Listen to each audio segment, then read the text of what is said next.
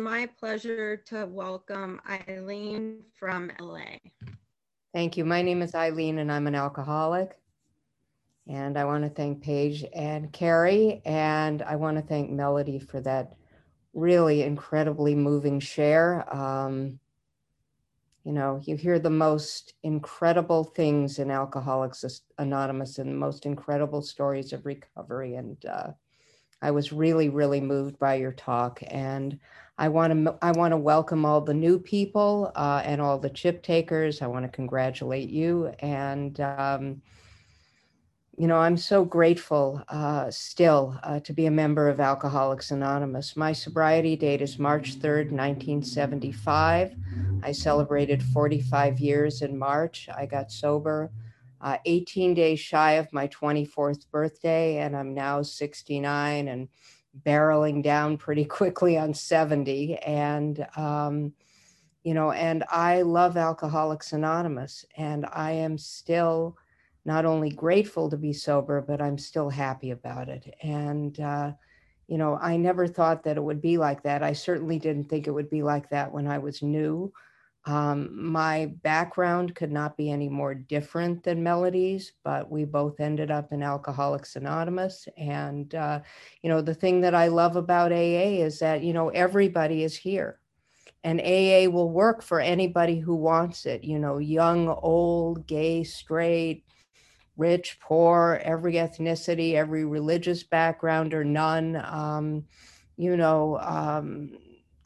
That's the beauty of Alcoholics Anonymous, is that it really does work for everybody that wants it. And it certainly has worked in my life. I'm a Jew from Idaho. If you know anything about Jews or Idaho, you know how weird that actually is. There were not a lot of Jews then, and there are not a lot of Jews there now. And we got there because my father was in the Marine Corps, and he was in World War II. He was a World War II vet, and he came back from overseas. He saw combat in Guadalcanal, and when he came back from overseas, he and my mother got married in 1944. My parents' names were Harry and Harriet. They were a set. And they stayed married until almost 63 years, until my mother died very suddenly in 2007. And my parents were actually from the Bronx in New York, which is where you're supposed to be from if you're Jewish. And my father traveled across country from San Francisco when he got back from overseas. And the minute he landed in New York, they got married in July.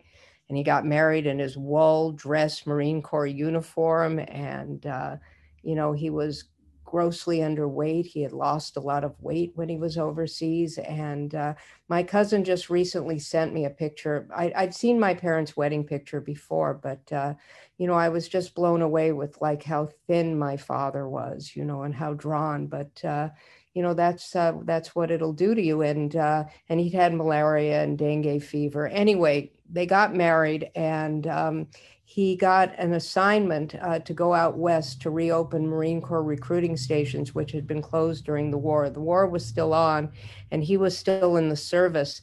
But they got sent first to Portland, Oregon, and then to Butte, Montana, and finally to Boise, Idaho. And my dad was a real baseball guy. He was a lifelong New York Yankees fan, and I'm a baseball guy because of my dad. And of course, I'm dying here because it's the last game of the playoffs between the Dodgers and the Braves. But I made a commitment to be here, and that's all you need to know about me, is that I gave up the playoffs to be here. That's what you need to know about me. But my dad was a real baseball guy. And when he got out of the service, he became a minor league baseball announcer and disc jockey in Boise. And a man heard him on the radio, and he offered him a job in public relations in Los Angeles. So we moved down here in 1955 when I was 4 years old. And, my father had a sister living here, and I think one of his brothers had already moved out here from New York. So we moved down here, and I quickly became, like the star of my grammar school. I was the star of my grammar school. I excelled at everything except for physical education and interpersonal relationships. And then I peaked at about 11 and a half, and it was downhill from there. I grew up during the 60s, and the 60s were a particular generation. I mean, the 60s was the only generation I know of before or since that actually encouraged people to get loaded. And I loved everything about the 60s. I loved the alcohol, I loved the drugs, I loved the clothes, I loved the music, I loved the free love, which turned out to be neither free nor love. I loved the politics. I mean, I just loved everything about the 60s, because it didn't matter that I grew up in this nice sort of stable household and everything. I felt like a freak, and I'm not sure why. I have no idea why. But I found my people when I found, the hippies in the 60s and all of that. And, I started drinking when I was like 12 years old. And, I quickly discovered that in order to get a source, the easiest way to go about that was to do what I like to call favors for older guys. And, when I was in my mid-teens, I was sort of a heartbreakingly beautiful hippie girl. I had porcelain skin. I had black hair down to my butt.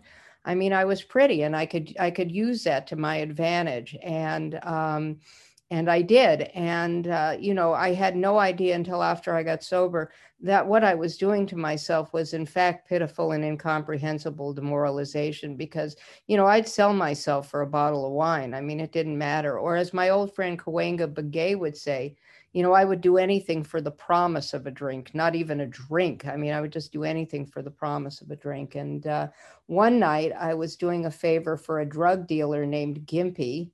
And I was 17. I had just graduated from high school and I got pregnant.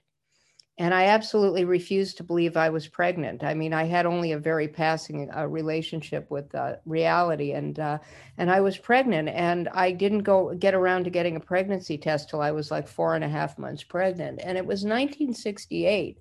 And you could still do things about it. I mean, my cousin got pregnant at the same time, and her parents took her to Puerto Rico. But for me, it was just way too late. And so I carried my child to term. I had my son in March of 1969. I never saw him. I never held him. I signed papers when he was 3 days old, and I just gave him away. I gave him away.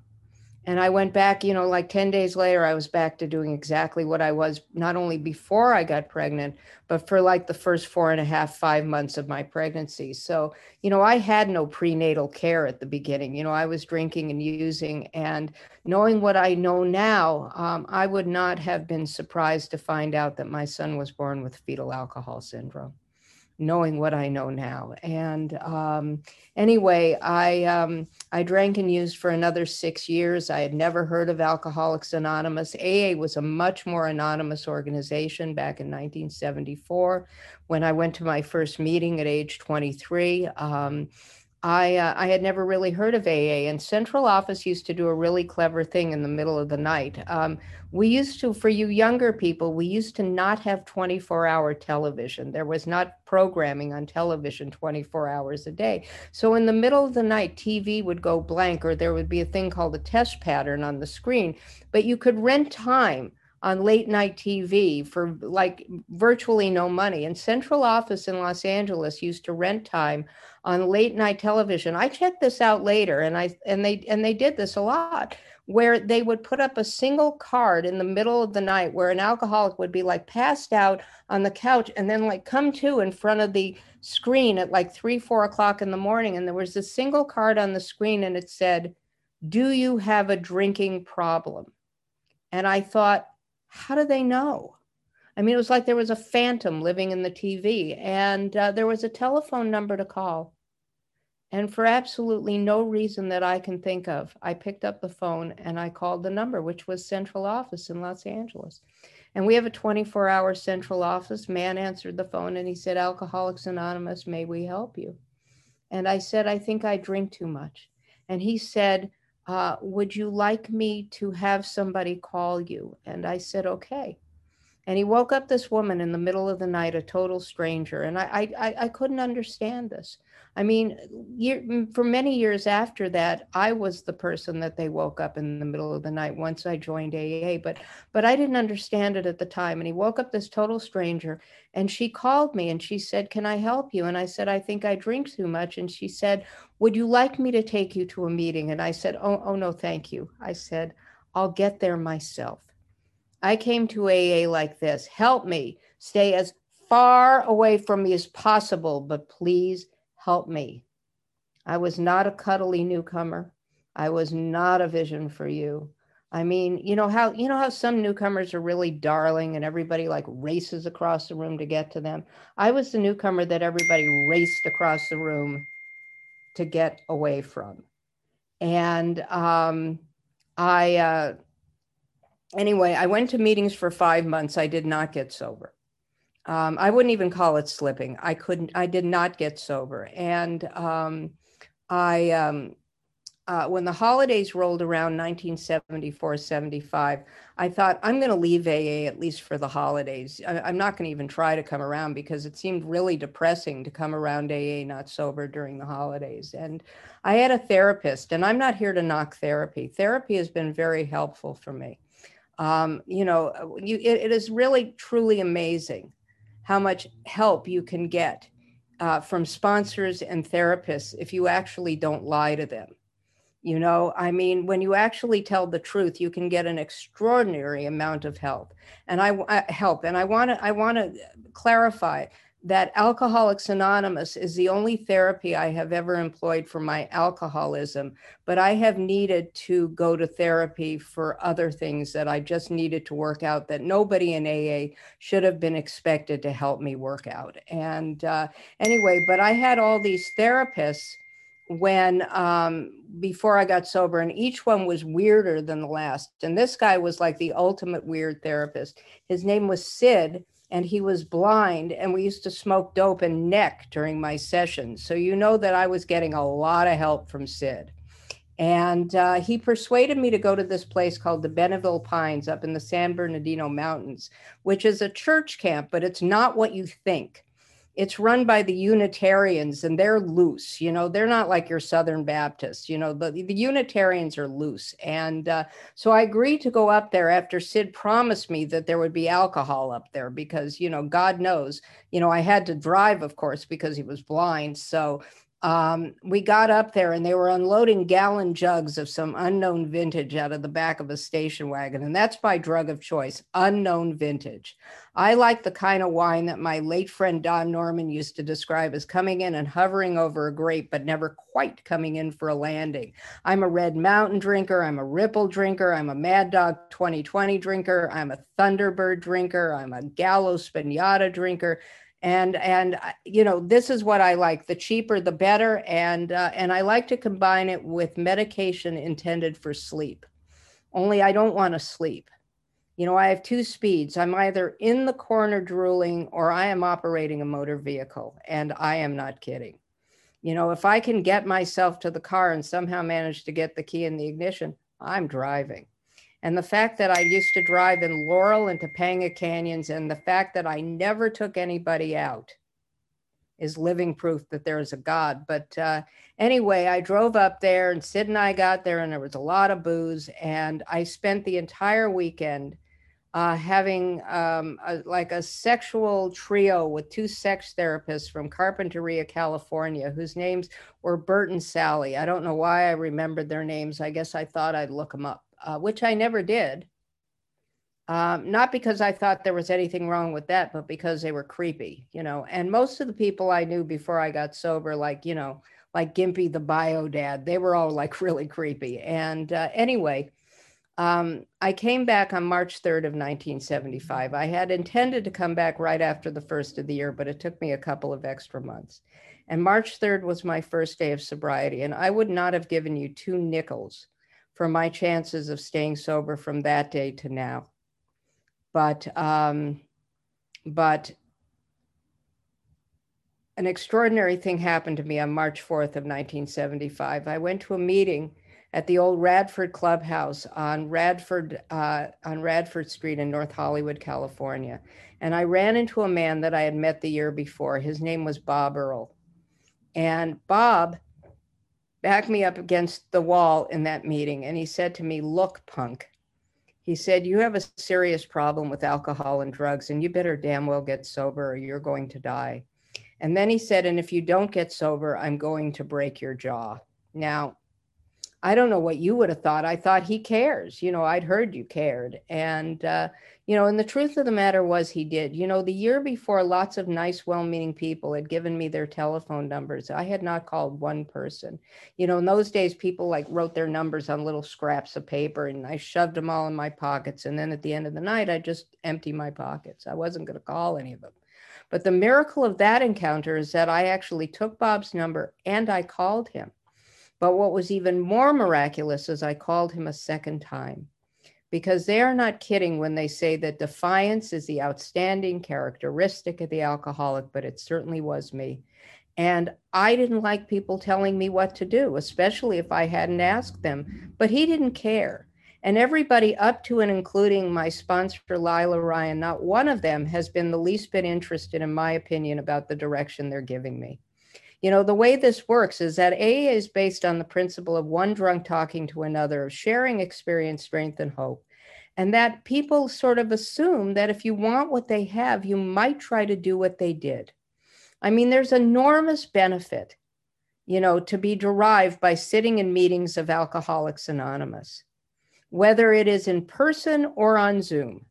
Back in March, when all of this COVID stuff started, I spoke in a face-to-face meeting on a Tuesday night, and by then we were all getting paranoid.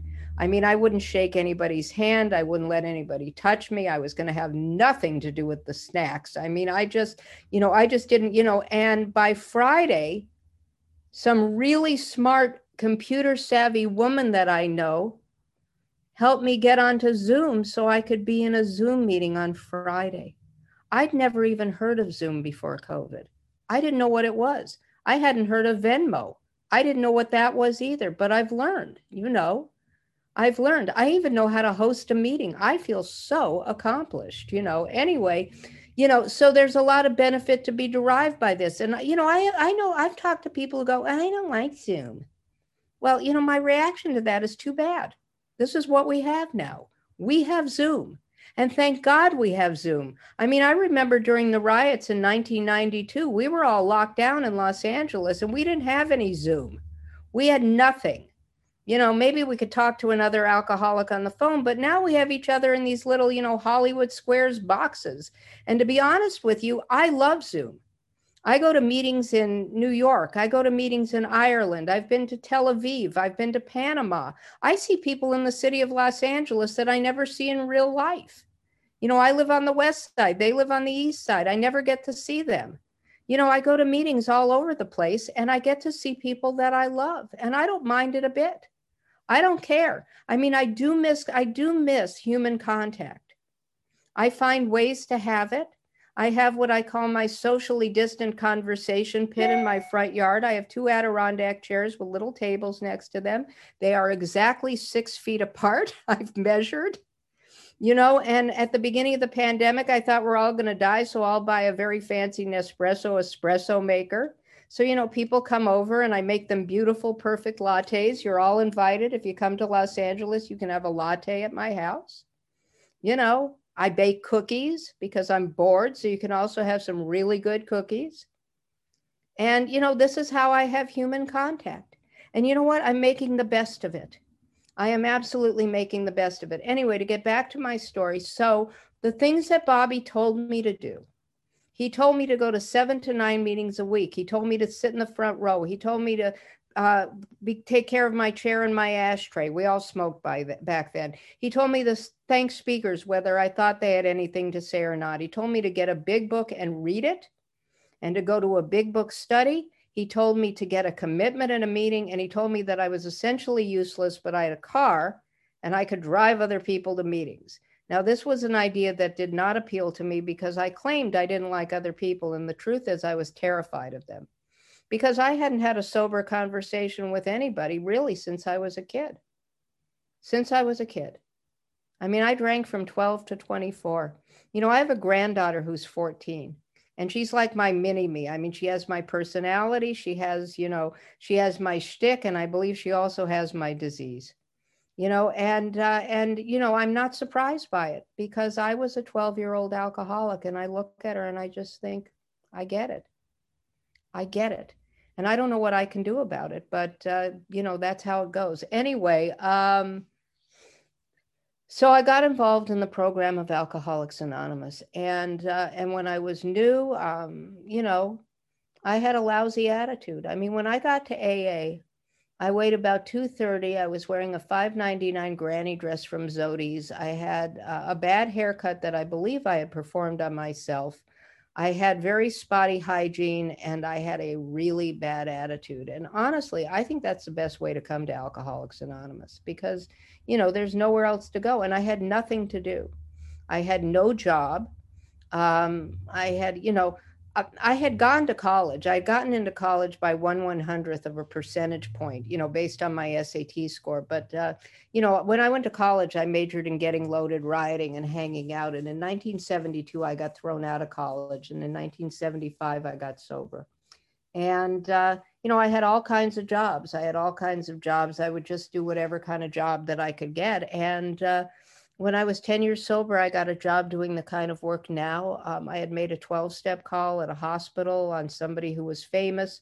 And I didn't do it because she was famous. I did it because every other week, my friend Marie would call me to come to the hospital and pick up some girl who was ready to go out to a meeting from her 30-day program. And one week it was this celebrity. And she asked me to be her sponsor. And then 3 months later, she asked me to go to work for her. And I told her to get another sponsor, and I went to work for her for a couple of years. And then she started using again and came up with some story to get rid of me. And I went to work for somebody else, and I've just passed 33 years at this job. And I'm going to retire at the end of next year after having worked at this job for 34 years. And, I have the kind of job that's perfect for somebody like me because the entire job is about being of service. That's what it's about. That's what I've learned how to do in Alcoholics Anonymous. My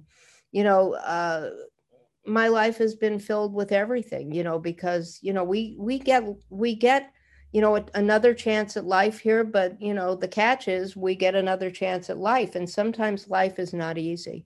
I mean, Melody talked about losing her brother. I mean, that's such a painful thing.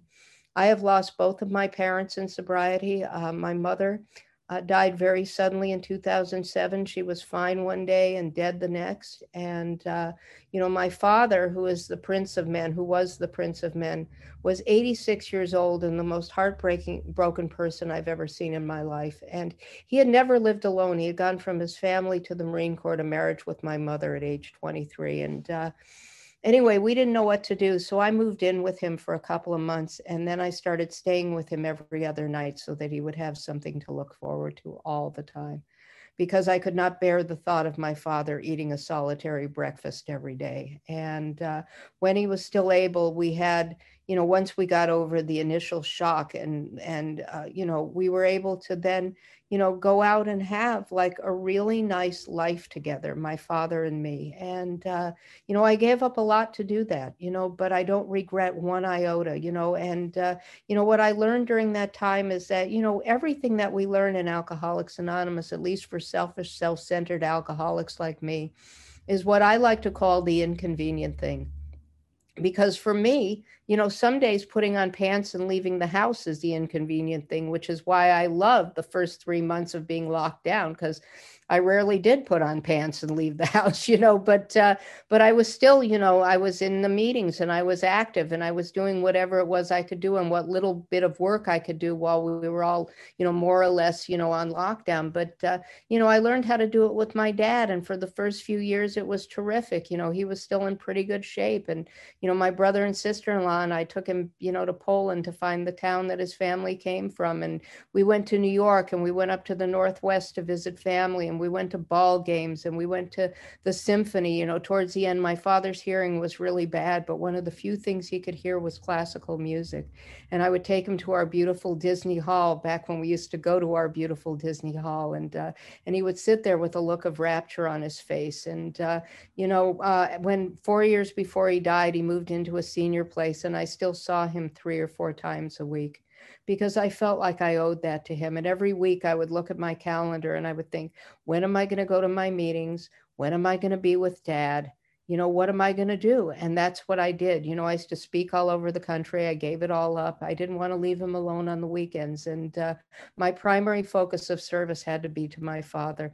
And it says somewhere in our literature that our 12-step work is an avocation and must come after our job and our family. And I was still sponsoring and being sponsored, but everything had been pared down in order to be there for my dad. And his last year was really rough. And at the beginning of 2018, I looked at my dad and I thought, he's not going to make it through this year. And 2.5 months into it, he got a massive cerebral hemorrhage and he died the following afternoon. And I was with him when he took his last breath. And it was a privilege to take care of my father. I loved him so much. I miss his gentlemanly company to this day. I was so lucky. I was just so lucky to have him. He was almost 97 years old when he died. And he lived 11 years after my mother died, partially, I think, because I kept him going, and you learn how to do that in Alcoholics Anonymous. You learn how to be of service. You learn how to go over and above. I never thought that I would be capable of some of the things that I'm able to do. That I want to render prodigies of service. I remember, in the 12 and 12, where I read that there were some people, for whatever reason, would not have a family life, and those people would be able to render prodigies of service. And I thought, oh, F this, and I never got married, and I never had any other kids. And then on July 4th of 1996, I got a phone call that changed my life. I was looking forward to a 4-day weekend, and I got this telephone call, and it was a searcher from Seattle, Washington. And she said, "Is your name Eileen Waterstone?" And I said, "Yes." And she said, "Does the date March 28th, 1969 mean anything to you?" And of course, it was him. And she said, "Can I give him your phone number?" And I said, "No." I said, "Give me his, call him back. Tell him I'll call him when I've had a chance to collect a few things like my stomach off the floor, because I honestly never thought he would look for me. I had heard that boys were far less likely to search than girls. But I found out in our first conversation that he was told to look for me because he had been in a rehab 2 years earlier. Now, granted, considering the details of his conception with Gimpy, the drug dealer, I was not shocked that he had been in a rehab. And they told him in the rehab that he'd probably never be able to stay sober if he didn't solve the mystery of his adoption. And anyway, he tells me this in our first conversation without knowing a thing about me. So, and I could tell by the tone of the conversation that he was not currently rehabbing, if you know what I mean. And so I thought, oh, what the hell? So I said, "Hey," I said, "you're not going to believe this." I said, "What an amazing coincidence." I said, "I have 21 years in Alcoholics Anonymous." And I could hear him like, "Oh shit, oh God, she knows, And anyway, I went and picked him up 3 days later. And except for the fact that he's 6'3", half Mexican and a guy, we look exactly alike. But more importantly, he was living 1.5 miles away from me 27 years later. But wait, it gets better. When he was 16, he was friends with the actress Christina Applegate, and they were both friends with a girl named Mariah O'Brien, who was the daughter of a girl I sponsored. So 11 years before I ever met my son, he was spending a lot of time in the home of one of my sponsees, but nobody knew he was my son. But wait, it gets better. In Los Angeles, there is a notorious strip bar called Jumbo's Clown Room. And I used to drive by Jumbo's on my way to meetings in Hollywood and think, why didn't I drink there? What a great name. I didn't know it was a strip bar. And the bar is owned by the family of a man that my niece was married to at the time. So my son was working for my niece's mother-in-law, but nobody knew he was my son. I mean, it's just crazy. Anyway, my son has had a long and spotty history in Alcoholics Anonymous. He's been around for 26 years. He had a 10-year period after we met where he went in and out all the time. And the last 2 years were absolutely horrendous to the point where I couldn't talk to him at all. And then he met a guy like I met Bob. And that guy changed his life, and he listened to him, and he started following direction, and he got sober. And then somewhere around, I think, year 8, he started to slack off, and he stopped going to meetings, and lo and behold, he got loaded. And then he went to rehab, and then he went in and out a bunch. And right now, as I sit here, he has about 5 months of sobriety, and he is in sober living and in intensive outpatient treatment, which I am paying for, because he came to me 2 months ago and begged me to put him in sober living. He was living with a woman for years. She was enabling him. She was sober, hadn't been to a meeting in years. She moved both of my grandkids in. My son has 2 kids from 2 different women before sobriety. And I have an 18-year-old grandson, a 14-year-old granddaughter, and she moved them all in to have an Insta family. And, and she took care of all of them, and it all fell apart in February or March. In April, my son ended up in the hospital. It turns out he had COVID in February. He ended up in the hospital with pneumonia, with blood clots in his lungs, but nobody knew about the COVID back in February. So right now he's in rehab, and I'm giving him 6 months. I told him I'm giving him 6 months. After my father died, I inherited some money. And I said to him, honey, I'm using part of your inheritance in the hopes that you live long enough to inherit it after I die. And I told him, I said, there are 2 things you cannot do. You cannot get loaded, and you cannot leave. If you get loaded, it's over. If you leave, it's over. I'm not paying for you to go back in, and I'm not paying for you to go someplace else. So you might as well pay attention.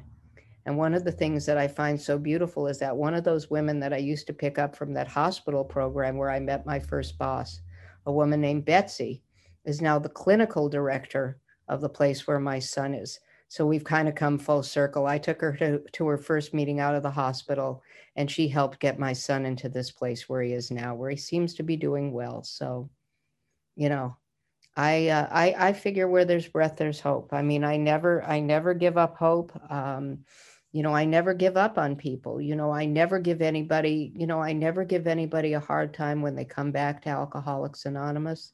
I believe that, that sometimes we drink because we're alcoholic. I know that not everybody makes it the first time, and when I see somebody come back to Alcoholics Anonymous, I welcome them.